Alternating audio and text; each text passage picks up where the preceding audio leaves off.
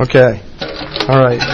Well, good to be here again with you guys as we think about the Gospel of Mark, Jesus in living color, trying to get to see who Jesus really is through the Scriptures and through the lens of the Bible, which we believe is the inspired Word of God. That's maybe outdated in our culture, but we believe that that God has revealed Himself through the ages, not just in creation. He's created everything, but ultimately He's spoken. And He's spoken through the ages to the prophets, Abraham, Isaac, and Jacob.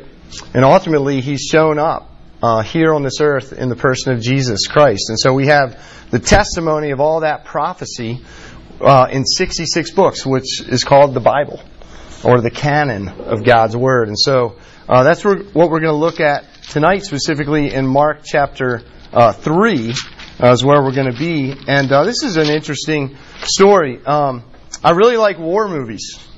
And in fact, we were just talking about maybe some of us might watch Band of Brothers tonight. So if you would like to be involved with that, let us know. But I really like Saving Private Ryan, Band of Brothers, Thin Red Line, Platoon. I mean, there's lots of great war movies. Bridge Over the River Kwai. Anybody ever seen that? That's an oldie. Dirty Dozen. Okay.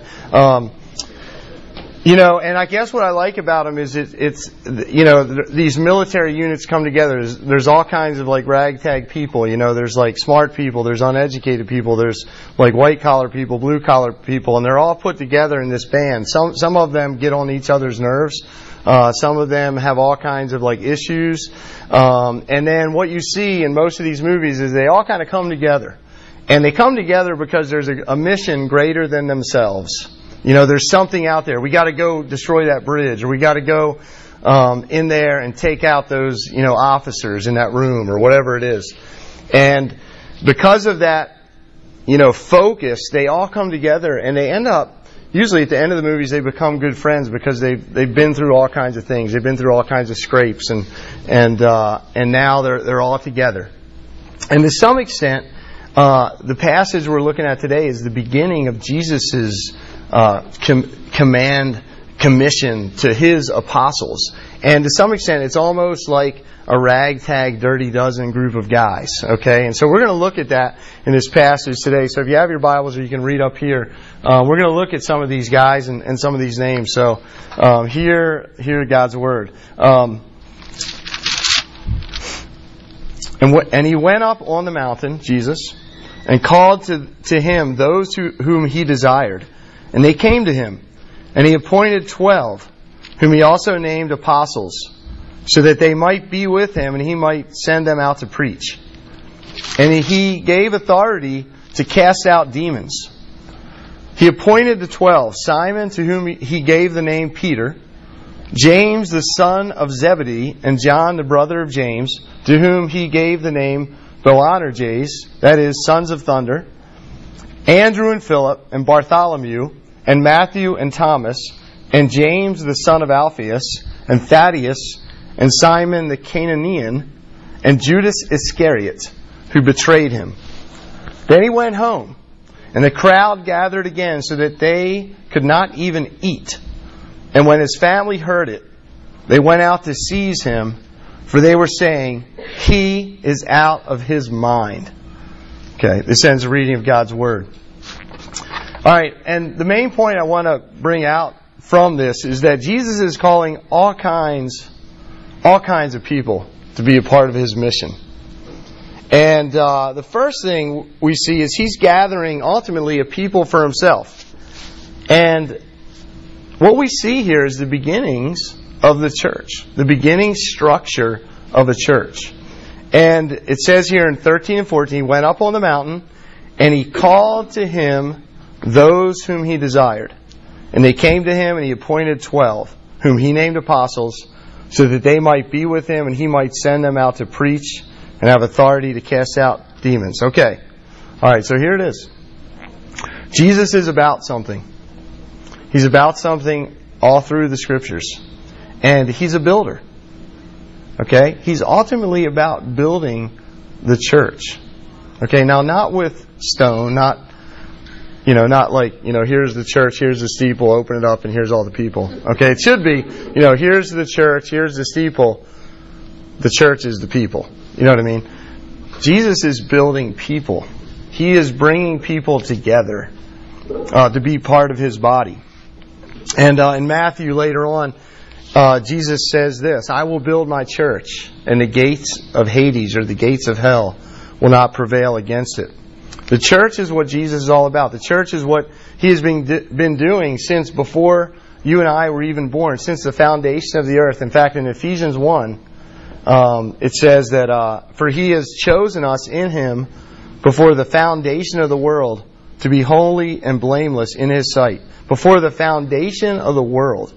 Before this world was even created, the God of the universe is saying, there's a people out there that I want for myself. And I'm going to have them. I'm going to call them to myself. And one of the big themes of all the Scripture is, I will be their God, and you will be my people. It's what we call this covenant phrase, this promise that God says, I'm going to gather people to myself, and they're going to be mine. And so, when you go back to the Old Testament, you see that. And in fact, what is Jesus doing here? He says something. He says, He's gathering 12 people. Have we seen 12 anywhere else in the Bible? I would say yes. Numbers are important. What do we have in the Old Testament? We have the 12 tribes of Israel. Okay? So this idea of gathering 12 apostles is not just like some random, what number should I get? Jesus is making a statement. He is saying, this is the new Israel. This is the new tribe of Israel. Just like there was Abraham, Isaac, and Jacob, and then Jacob had the 12 sons, okay, that were part of his covenant people that he called together. Now, he is calling these 12 apostles that are built on that foundation of the Old Testament tribes. But this is the new Israel. This is the church that he's setting up. And so he's a covenant-making God, and he's harking back to the Old Testament. He's harking back and he's saying, just like I was building my church in the Old Testament, the people of God, my people, I'm going to continue that on, and I'm going to expand it and make the promises of Abraham come true through you guys, through this 12, through the dirty dozen, so to speak. That's what I'm calling these guys, the dirty dozen. And so, what are they doing? What's their job? Well, look in the passage. He says they are to be with Jesus, it says, in the appointed 12, verse 14, appointed 12, whom he also named apostles, so that they might be with him, and he might send them out to preach. And so Jesus is giving a job description for his apostles. They are to be with him. Now, back in the day, the rabbis would gather disciples to themselves. The rabbi is teacher. And, historically, they would gather followers with them that would be with them, he would teach. And so this is what Jesus is doing. In the structure of the rabbinical college, so to speak, Jesus is gathering his 12 with him, to be with him, that he would teach, and that they would just understand who he is, and that they would be prepared to preach the word. And just like he was preaching the gospel of the kingdom, that's what these apostles were going to do. They were going to go out and take the word of Jesus, the good news of the kingdom of God, and they were going to preach it to the nations. And not only that, but they were going to have the power of God, because they had been with Jesus, to cast out demons and to do miraculous signs and wonders, just like Jesus did. And so this is what he's doing. He is setting the structure of the church up right here. And so the first thing I want to ask you, just as we think about application, what kind of view of the church do you have? What kind of view of the church? If you've committed yourself to Jesus, have you also committed yourself to a church? Have you thought about that? There's a lot of people in our culture that believe in Jesus, and they're in what we might call the church invisible, like they believe in Jesus, but maybe they're not connected anywhere to a local body or a local church, and they're kind of floating around, okay? And I would say that, there's something going on in the Bible. It's implicit and it's explicit, and that is that Jesus loves his church, and he loves not just like the invisible church, the big church of like all these Christians together who believe in Jesus. That is true. But everywhere in the New Testament, what do you see?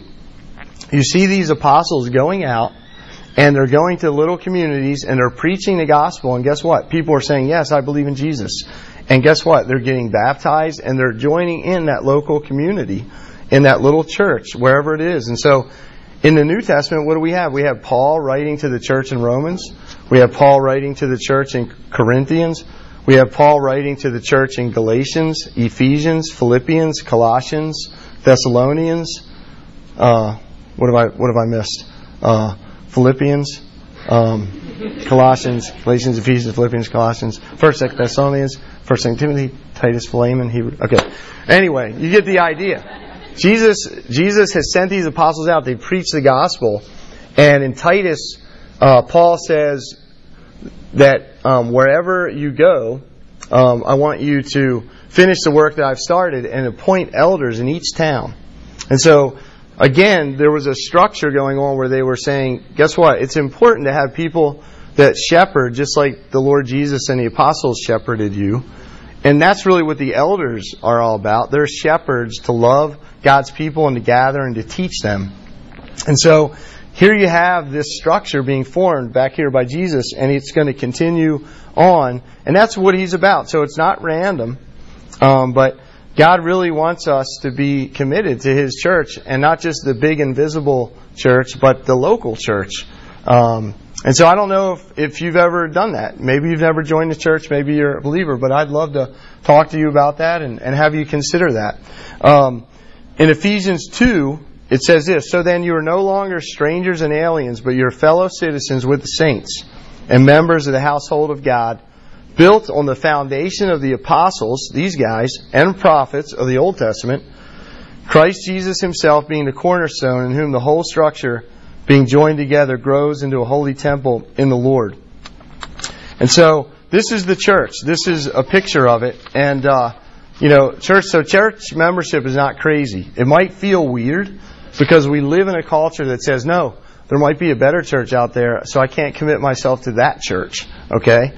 And so, we tend to church hop. Okay? We tend to say, you know what, I bet there's a better church out there, so I'm not going to commit myself fully over here to this church, because there's probably a better church out there. Better music, better feel, And so people will live their whole lives just kind of going through their life and never kind of committing to a local body. And so I would ask you, is that right? Is that biblical? Because guess what? There's no perfect churches. And I've been in the church long enough to know that sometimes they just get plain old messy and nasty. There's church fights, there's church splits, there's church warts, there's cancer in church. Churches can be a mess. But at the same time, because whenever you get a bunch of sinners together, guess what? There's going to be problems. But there's also so much grace there, because God has specifically created this institution. This isn't the institution of man. This is the institution of Jesus, and He's saying this is a structure that is going to help people grow in Jesus and love one another and love the world and shine a light to the world. It's going to be a hospital for the sick, gathering people in who need a doctor and who need healing. And it's going to be a place where we're going to send out people into all the world to preach the gospel. And so the New Testament really doesn't know anything about unconnected Christians. It doesn't speak in those terms at all. It's always implicit or explicit about a particular church in a particular place. One of the singers I like is a guy by the name of Derek Webb. You may have heard of him, but he has a song about the church, and he says, "If you love me, you will love my bride." And he's talking in God's word, so to speak, but he's saying, if you really love me, if you really love Jesus, you're going to love my bride. John Calvin has a great quote. I think he took it actually from another church father, but he said this: you can't have God as your father without having the church as your mother. You can't have God as your father without having the church as your mother to nourish you and to help you grow. So think about that. Are you committed to it? Secondly, what else is Jesus doing here? He's building a church made up of all kinds of peculiar, weird people. Okay? He's building a church made up of all kinds of peculiar and weird people. And all kinds of people are in his core group. It's pretty amazing. Look at the leaders here. Okay, so let's look at some of these 12 and some of their names. And of course, he chooses Simon Peter and James and John, Andrew and Philip. Who are these guys? Well, we know from other passages they're fishermen. They live down by the lake. They have nets. They're probably smelly. Okay, they work on boats all day. And Jesus says, "Hey, I got a great idea. I'm going to build my kingdom. I'm going to build it with fishermen." That's a good idea. And so you would not expect Jesus. I don't think if you were creating a religion or if you were creating an institution or a church, would you go down to the docks and find the fishermen to that? You might, if it was a fishing business. Jesus is picking some pretty strange people here, people that we wouldn't expect. You know, these guys were probably not the Harvard-educated scholars. Okay, they didn't go to MIT. They probably got 820 on the SAT, and they were very thankful for that. You know, they were probably taking 8 years to get through college, and they were very thankful for that when they got through it. These are not the guys you would expect. And this is important because Jesus uses the unexpected. We'll get to that in a bit here, but he's also doing something interesting here. He's renaming them. A couple of them. He's saying Simon, to whom he gave the name Peter. And in the Bible, that's always important. Whenever you see like names or renaming things, that's pretty important. And you know, it probably means, you know, and of course we know that Peter means Petros in the Greek, which is rock. Okay, and so Jesus was taking Simon, and as you go through the New Testament Gospels, you see Simon is a pretty crazy character. He's very loud. He's the guy that like speaks out of his mind, and pretty much he has to put his foot in his mouth a lot.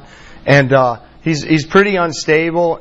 In one way, he's like walking on the water. Yeah, Jesus, I'm going to come like to you on the water. And you know, he's trying to protect Jesus, and at the same time, Jesus is calling him, "Get behind me, Satan." I mean, he is this up and down kind of wavy character. And Jesus says, "Your name is Peter, the rock." You know, Jesus is doing something there. He's saying that your confession of me, which he does later on, we're going to see, is what it's all about, Peter. Your confession of me, your faith in me, and you are the rock. That confession of me as God is the rock. And you see these other brothers, the sons of thunder. Apparently that was maybe their nickname that they already brought to the table. But again, this kind of shows you a little bit about these guys. These guys are not quiet, silent types. They're the sons of thunder. I don't know if we got Ray Lewis and Elodie Nada coming into so I don't know what we got here. Sorry, Redskins fans. But the issue is we got some probably big guys. They're boisterous. They're fishermen. They're tough guys. They're the sons of thunder. I mean, that's a great nickname. And Jesus is saying, I want you as part of my core group. I want you to be my apostles. Look at the rest of these guys. We looked at Matthew last week. Matthew was a tax collector. He's a traitor. He's hated by the Jewish people because he's in connection with the Roman authorities. You know, he's a cheat. He's a thief. And Jesus is saying, yes, Matthew, you're on my team. Come on in. There's this other guy, another Simon, who was called the Zealot. Okay, Simon the Zealot. Apparently this was kind of your radical, like, political guy who's like always trying to start a cause, and you know, he has a reputation for being somebody who gets, you know, a protester, one who's hoping for a revolution. And would you really want that kind of person in your organization to make it a stable, growing institution? Jesus is just out of the box here with people in his organization. Thomas, we know later on, who do we know him as? Doubting Thomas, okay, without any faith. Okay, here's one that was with Jesus, but yet he saw all these miracles, saw everything, but at the end of the day, he was like, I don't think it's true. I doubt you. And Jesus says, come on. And not only that, but he takes another guy, Judas Iscariot. Judas Iscariot, the betrayer. In fact, his name in Aramaic means dagger. But he was the one that basically gave the dagger to Jesus. And so this is really a ragtag crew that Jesus has gathered.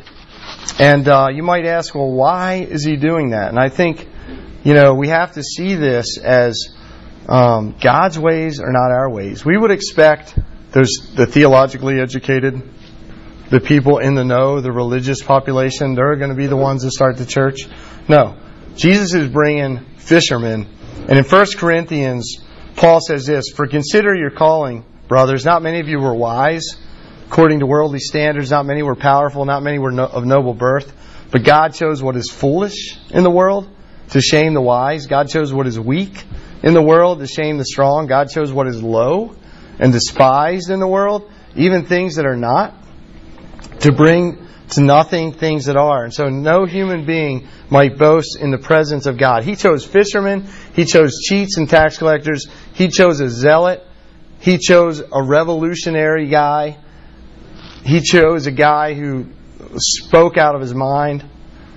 He chose a doubter. He chose a betrayer. Why did he do this? To show us that it's not about them, but it's about God's Spirit and how He's going to take them and He's going to give Him His grace and mercy, and He is going to build them into the kind of people that He wants them to be. And it's saying in Deuteronomy 7, there's this question: why did God choose Israel? Was it because they were the greatest of nations? Was it because they were big and they had a powerful army? And it says no. He says, "No, I choose you." Why? Because you were the least of people. Because you were the least of people. You weren't the smartest. You weren't the best looking. You didn't have 1,600 or whatever on your SAT. Is it 1,600 now? I don't even know what it is. What is it? 2,400 now. Goodness. Maybe I would do better then. But He didn't choose them because that. He chose them. Why? Because He loved them. And He loved to show His grace and mercy to the least of these, to people that don't have it all together. And that's the truly wonderful thing about the gospel. That's why it's so different than anything this world could offer. The good news is that Jesus chooses the least, the weak, the wounded, the people with problems, the people that fail, the people that change their major 4 times, and their parents think you're crazy. Those who aren't the smartest, okay? And so the part of understanding this is like, do you consider yourself one of those people? Because Jesus is saying that the gospel, unless you get this idea that you have to be broken and you can't be the best, it's not about you. It's about God's call on you, not about who you are. It's not about who you are. It's about God's call and what He has done. The gospel is not about yourself. That's the beauty of it. That's the glory of it. That's the freedom of it. It's about Him and what He's done. And in Psalms 116:6 it says, "The Lord preserves the simple. When I was brought low, He saved me." This is a ragtag bunch of guys that were brought low, and Jesus is grabbing them and saying, "Come with me. Come with me. I'm going to make you fishers of men. I'm going to do amazing things to you." Just a side note, I think that's one of the reasons why I believe in the Bible. One of the reasons why I believe in Christianity is because it's so different than the way the world thinks. If you were to create a religion, would you do it this way? Think about that. Well, Jesus did it this way. Jesus did it this way. He did it. I don't think we could write that. Okay? It's one of the things where I say the Bible's not made up. Something else is going on here. The Holy Spirit is doing an amazing work in very crazy, weak people. These apostles. So if you feel weak and wounded, sick and sore, this gospel's for you. Jesus is calling you. He's saying, you can be one of mine. You're in my team. If you're feeling like, hey, I got it all together, I don't need that, well, you've answered the question. You don't really need the gospel. The gospel and Jesus' call is for weak people who see that they're not wise, that they're not good. The last thing is this. He's loving His enemies in this. What else is Jesus doing? He's loving His enemies. And that harkens back to this whole issue of choosing Judas Iscariot as one of the 12. Why did He do that? I'm not an English major here, but In this passage, he specifically, Mark in 19 says, and he chose Judas Iscariot, comma, who betrayed him. Okay? This is a foreshadowing. Okay? Later on, we will know the rest of the story. And you guys already know it if you've been around the Bible. But he chooses his betrayer. Jesus is God. He knows that Judas is going to betray him into the hands of the religious, who will then take him to the Romans, and who will then ultimately take him to the cross. He knew that Judas would be with him and he would stab him in the back. And yet he loved him. He has him in his ministry. He has him in his group. He's there with him through 3 years of ministry. And why did he do that? Why? Because it's really a picture of you and me. It's really a picture of you and me. In fact, I was thinking about the Lady Gaga song about Judas. If you have listened to that. But she says, I'm just a holy fool, oh baby, it's so cruel, but I'm still in love with Judas, baby. Jesus is my virtue, and Judas is the demon I cling to. I don't know if you've ever watched that video. It's all biblical. I mean, it's all biblical motif. Okay? It's not the Bible, but she's saying something there. She's saying something there that is true within her heart. She says, Jesus is my virtue and Judas is the demon I cling to. That she knows her heart. And she knows that she wants to do wrong. She wants to cling to Judas, the betrayer. And I think if you and I are honest, we see that Judas in ourselves. We see that betrayer. We see that one who, when it's all on the line, we fail. When it's all on the line, we do the wrong thing. When it's all on the line to give glory to Jesus, we give glory to self. Or we totally forget Him. We don't even think about Him. We just want to do what we want to do. That's betrayal. That's the Judas aspect. And so, what we have here is Jesus showing His great love for a sinner like Judas, even though He knew that Judas was going to betray Him into the hands and that He would go to the cross, because the cross is the climax of Jesus' journey. The cross came about because Jesus was dying for people that were sinners like Judas Iscariot and like you and me. That's why Jesus came, and that's what He was doing. And so we read earlier, but while we were yet sinners, Christ died for us. While we were yet sinners, while we were just like Judas who betrayed Him, Jesus loved us and died for us. That's why He came. That's why He gathered this ragtag group, including Judas, including a doubter like Thomas, including somebody who put his foot in his mouth like Peter, including the sons of thunders that were probably wild guys. Jesus is saying, I love you, I've come for you, I've come to die for you, I'm going to build my kingdom through you, and it's going to expand, and it's going to be amazing.